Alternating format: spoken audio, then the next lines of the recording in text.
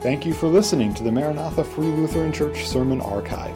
It's our hope that this message would encourage you in your faith and would help you to get to know God's love, grace, and mercy in a personal way. If you have any questions on the sermon or would like to know more about Maranatha, please visit us on the web at maranathafreelutheran.com or call our church office at 218-498-2808. Thank you, and may God bless.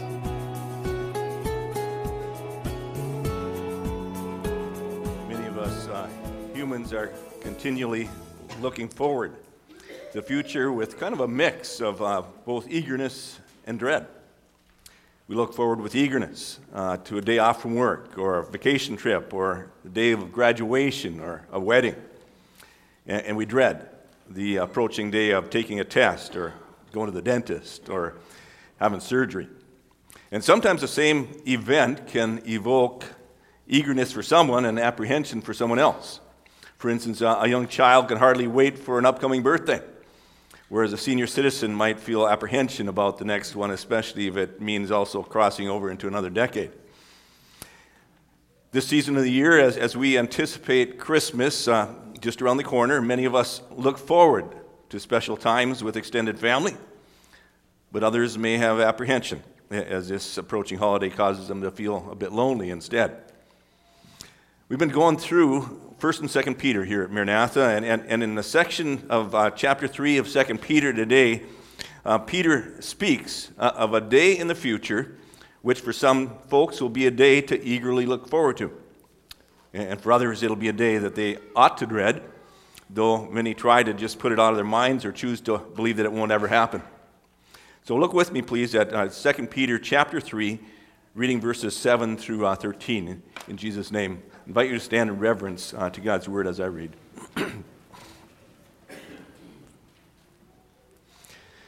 But by the same word, the heavens and the earth that now exist are stored up for fire, being kept until the day of judgment and destruction of the ungodly. But do not overlook this one fact, beloved, that with the Lord, one day is as 1,000 years, and 1,000 years as one day. The Lord is not slow to fulfill his promises, some count slowness, but is patient toward you, not wishing that any should perish, but that all should come to repentance. But the day of the Lord will come like a thief, and then the heavens will pass away with a roar, and the heavenly bodies will be burned up and dissolved, and the earth and the works that are done on it will be exposed. Since all these things are thus to be dissolved, what sort of people ought you to be in lives of holiness and godliness, waiting for and hastening the coming of the day of God, because of which the heavens will be set on fire and dissolved, and the heavenly bodies will melt as they burn. But according to his promise, we are waiting for a new heavens and a new earth in which righteousness dwells. Let us pray. Lord God, as we meditate on these verses today, we pray that you would remind us or speak to us about that day that is coming, that is so important that everyone would be ready for. We pray in Jesus' name. Amen. Please be seated.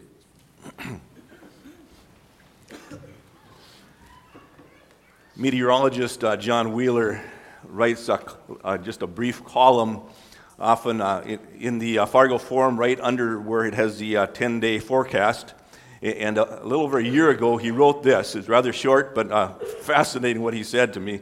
To me, it's fascinating, I should say. He said this: "Here's an odd perspective, but perhaps a soberingly truthful one.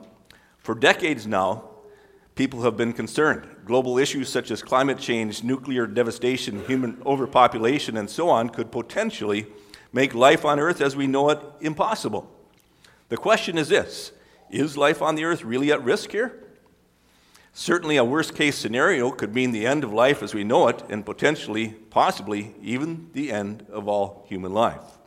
However, it seems likely that Earth and some sort of life would likely survive anything humans are capable of, and that some sort of life would eventually thrive, just like the following several prehistoric mass extinctions.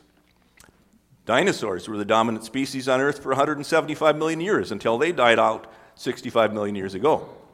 A few mammal species survived the asteroid, and eventually people evolved. Humans have been on Earth a few million years, but have dominated only a few thousand.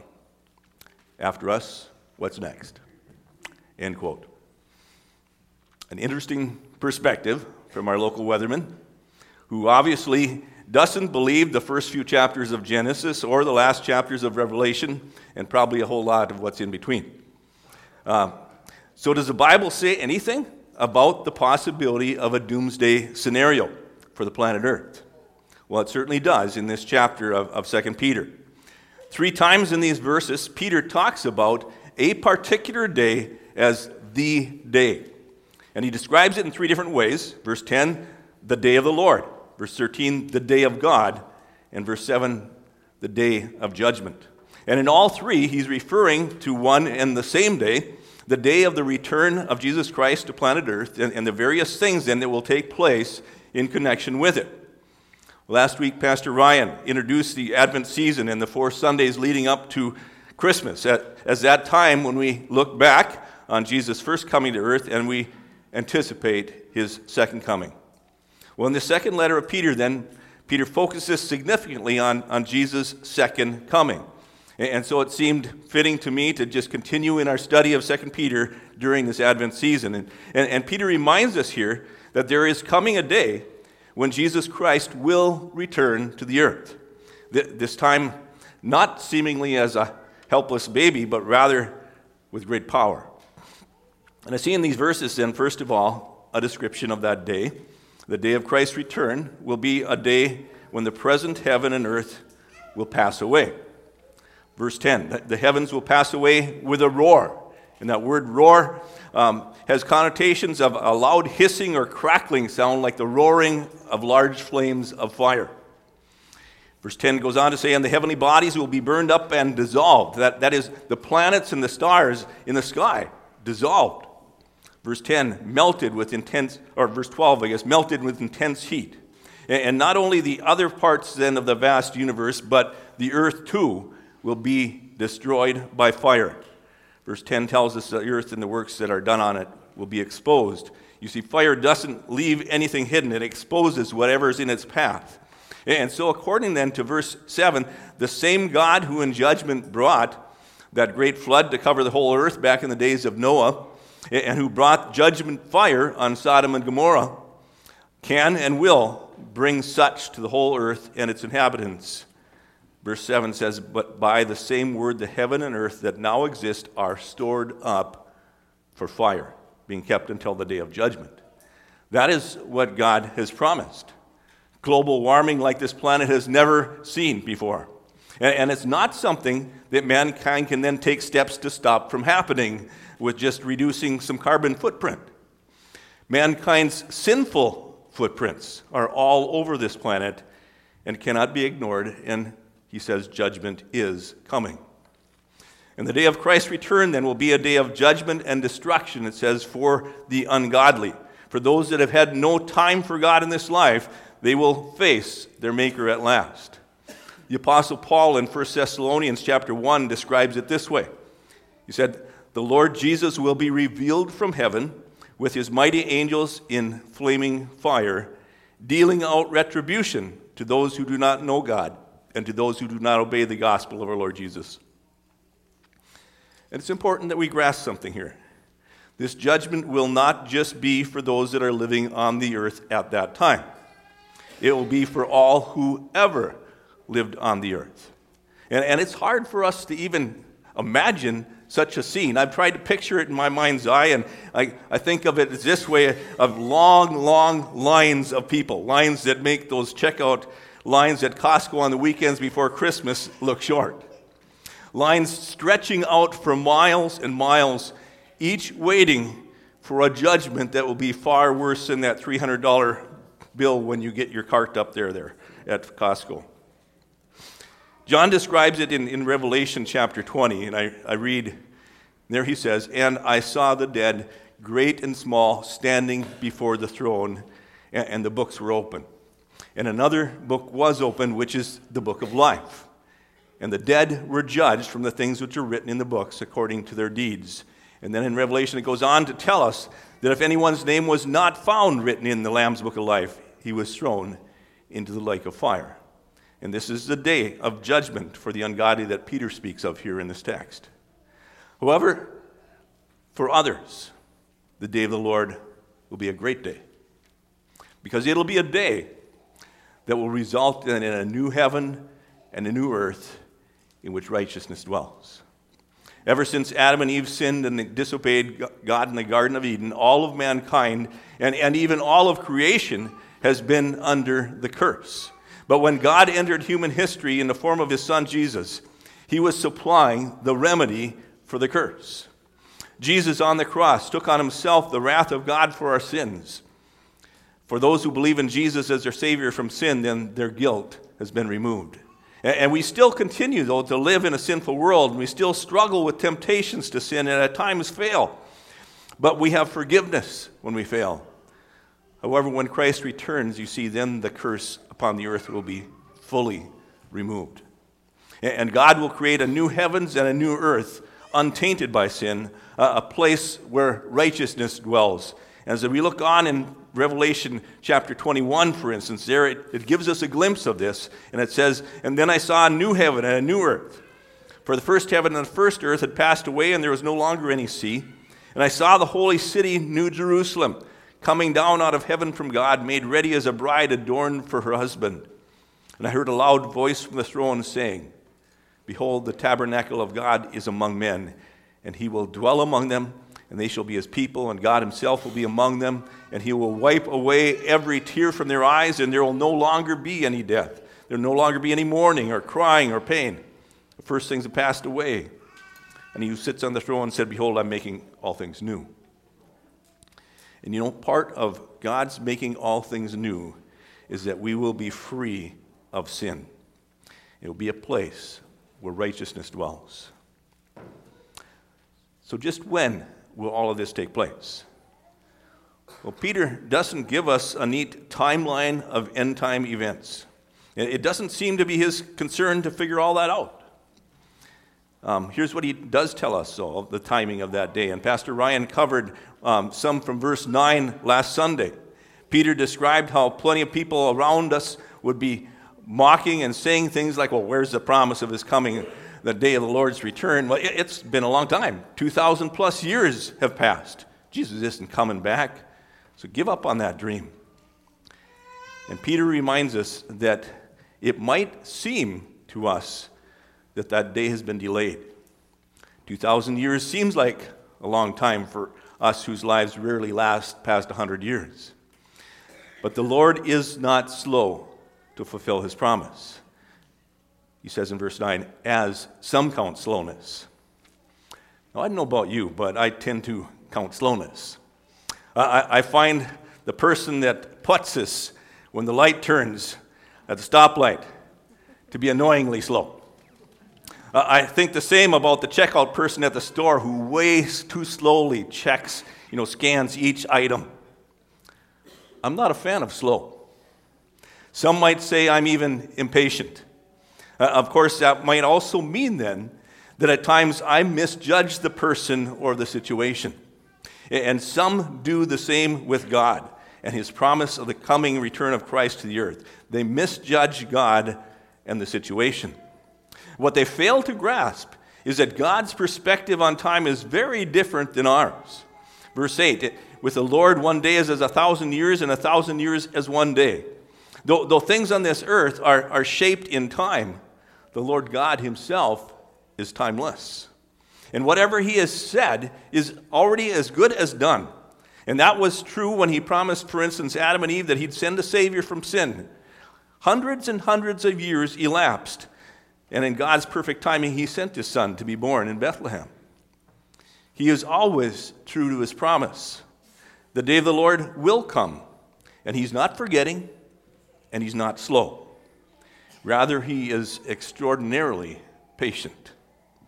Whereas I get impatient in the checkout line or at the stoplight and in plenty of other situations, God is extraordinarily patient with each of us. And he is not wishing that any should perish, but that all should come to repentance. That's his desire for you and for me, and for everyone in the whole world. Eventually, time does run out for each of our earthly lives. And once we draw our last breath here, it'll be too late to repent of our sins and trust in the Savior that he provided. But until that day, he is very patient with each of us. However, what Scripture tells us here is that one day, the patience of the Lord will end for the whole world, as it did in the time of the great flood. And that day will come. Verse 10, the day of the Lord. Verse 13, the day of God. And the day of judgment that Peter talks about here. And when it does come, it'll also then be a day of great rejoicing for redeemed believers in Jesus Christ who have lived on this earth. It will be the day of the resurrection from the dead, the day where we enter our eternal reward. And that day, time as we know it will end, and eternity begins. And so, how ought then inhabitants of the earth to prepare for that day? Should we build bomb shelters, stockpile food and fuel? You know, that might be useful for days leading up to that day, as we don't know just how many bad things will take place on this earth before Christ returns. Jesus spoke about that in Matthew 24, for instance. He tells us of false prophets coming and leading many astray, and how lawlessness would increase. He said there'd be wars and rumors of wars, and nation rising against nation, kingdom against kingdom. In various places there'd be famines and earthquakes. And he described all those things as signs, just the beginning of birth pangs that would then be followed by great tribulation. But he also said that believers ought not to fear those things. And so as we think about preparation for the day then, recognize this: no one knows the day or the hour. Not even Jesus himself, but only the Father in heaven. And Peter says that day will come like a thief. And Peter's really just telling us what Jesus had told him. In Matthew 24, Jesus said, "Therefore be on the alert, for you do not know which day your Lord is coming. But be sure of this, that if the head of the household had known at what time of the night the thief was coming, he would have been on the alert and not allowed his house to be broken into. For this reason you also must be ready, for the Son of Man is coming at an hour in which you do not expect." And so we prepare for that day by being ready all the time. How can we do that? Well, it's by dealing then with the reason that God sent his Son in the first place. That universal human problem of our sinful heart that rebels against God and his plans for our earthly lives. The problem that if not faced can then keep us out of heaven. Well, we prepare for the coming day of the Lord by being honest with God, admitting our sins, and looking to Jesus the Savior for forgiveness and change of heart. And there is no other way to truly be ready for Christ's return. This is the universal need for each of us then to deal with individually. The need for all of us to repent and to believe in the Savior. And for us who have done so, and who are living then in a relationship with Jesus as the Lord and Savior, Peter speaks also here in verses 11 and 12 about the need for believers then to examine our life perspectives and our lifestyles. Though much of the language in these verses is very sobering, our perspective on the coming day of the Lord ought not to be fearful. If we're followers of Jesus Christ, it should fill us with an anticipation of seeing our Savior face to face, and of being free at last from the curse, free from sin and sickness and sorrow and pain. And in light of that reality, and in light of the coming judgment for the ungodly, Peter says this: what sort of people ought you to be in holy conduct and godliness? We're to be living godly lives, living in a daily relationship with Jesus, and praying, "Your kingdom come, your will be done on earth as is in heaven." And Peter says not only that, but we are to be waiting for and hastening the day of the Lord. So how could the way that we Christians live possibly have a part in hastening the day of Christ's return? Well, the only way I can understand that is that it would be if we are then living, being about Christ's great commission, making disciples of Jesus Christ while we wait for his return, seeking to spread the gospel of forgiveness of sin and hope in Jesus Christ to the rest of the world. Jesus himself said This gospel of the kingdom shall be preached in the whole world as a testimony to all of the nations, and then the end will come. I want to end with some words of an Advent hymn. I've never sung this one. I'm not going to sing it now, but I'm going to share these words, written by James Gray. O dear and longed for Savior, when wilt thou come again? The promise of thy coming awakes one loud amen. Our hearts so long have waited, our eyes so long have strained. Why tarry so, O chariot? Why are thy wheels restrained? 10,000 hearts are waiting, 10,000 faces turn up towards the clouds of glory, thy movements to discern. We hearken for the trumpet, the great archangel's voice. Break forth, O grand hosannas, let heavens and earth rejoice. Is yon unearthly glory that steals across the sky the marshalling of thy myriads that tells us thou art nigh? Our hearts beat high, Lord Jesus, and our glad spirits rise. Divide ye starry heavens, reveal him to our eyes. And then this refrain, return, Lord Jesus, thy chariot wheels run slow. O hasten thine appearing, thy glory show. Let us pray.